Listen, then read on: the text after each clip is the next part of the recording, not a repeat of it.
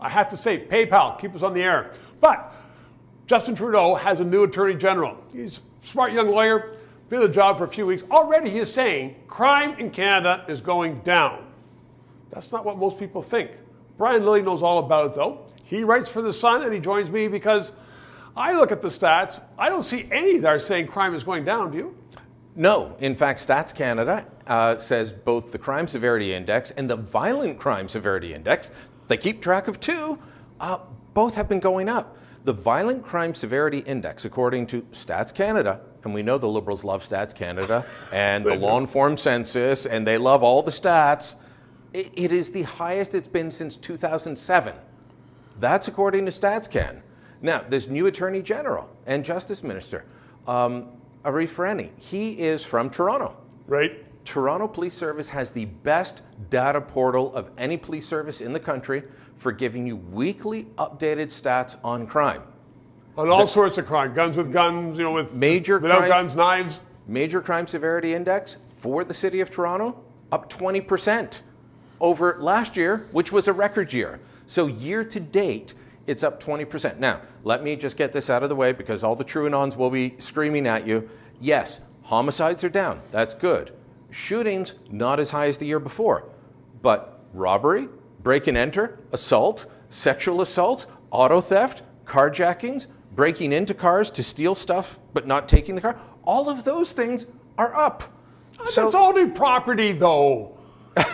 Well, aside from the sexual assault. I was going to say, like, sexual assault and assault are, right. Those are... No, I'm trying to think of what the government's going to be saying, but it sounds like this new Justice Minister is taking a chapter out of the Prime Minister's book saying, if you repeat a lie often enough, people will believe it.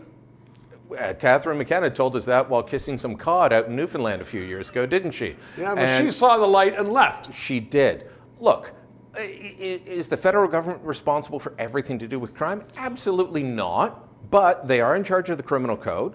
It's a small matter. They're in charge of bail. They're in charge of bail, which they've belatedly and reluctantly agreed they've got to do something about.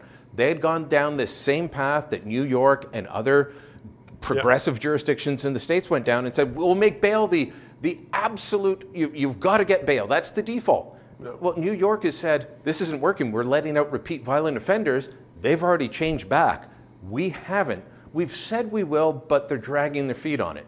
They've made changes to reduce mandatory minimums for violent crimes or things like gun smuggling. So they have gone soft on crime. Oh, yeah. And, they don't want to admit it, so they aren't coming back to change it. But they've got to change it. They've got to do something. There's a lot of other factors, sure, but they're a big part of it. Brian Lilly, you know your stats. You should go to Ottawa. You were there one time before. Thank you. 3 minutes. Liberties and freedom of speech are under attack in Canada like never before. So let's keep this discussion on the air. PayPal, write a check, and please include your address so I can write a thank you letter to you. And ask your friends, please subscribe. It's important to keep this on the air. And thank you.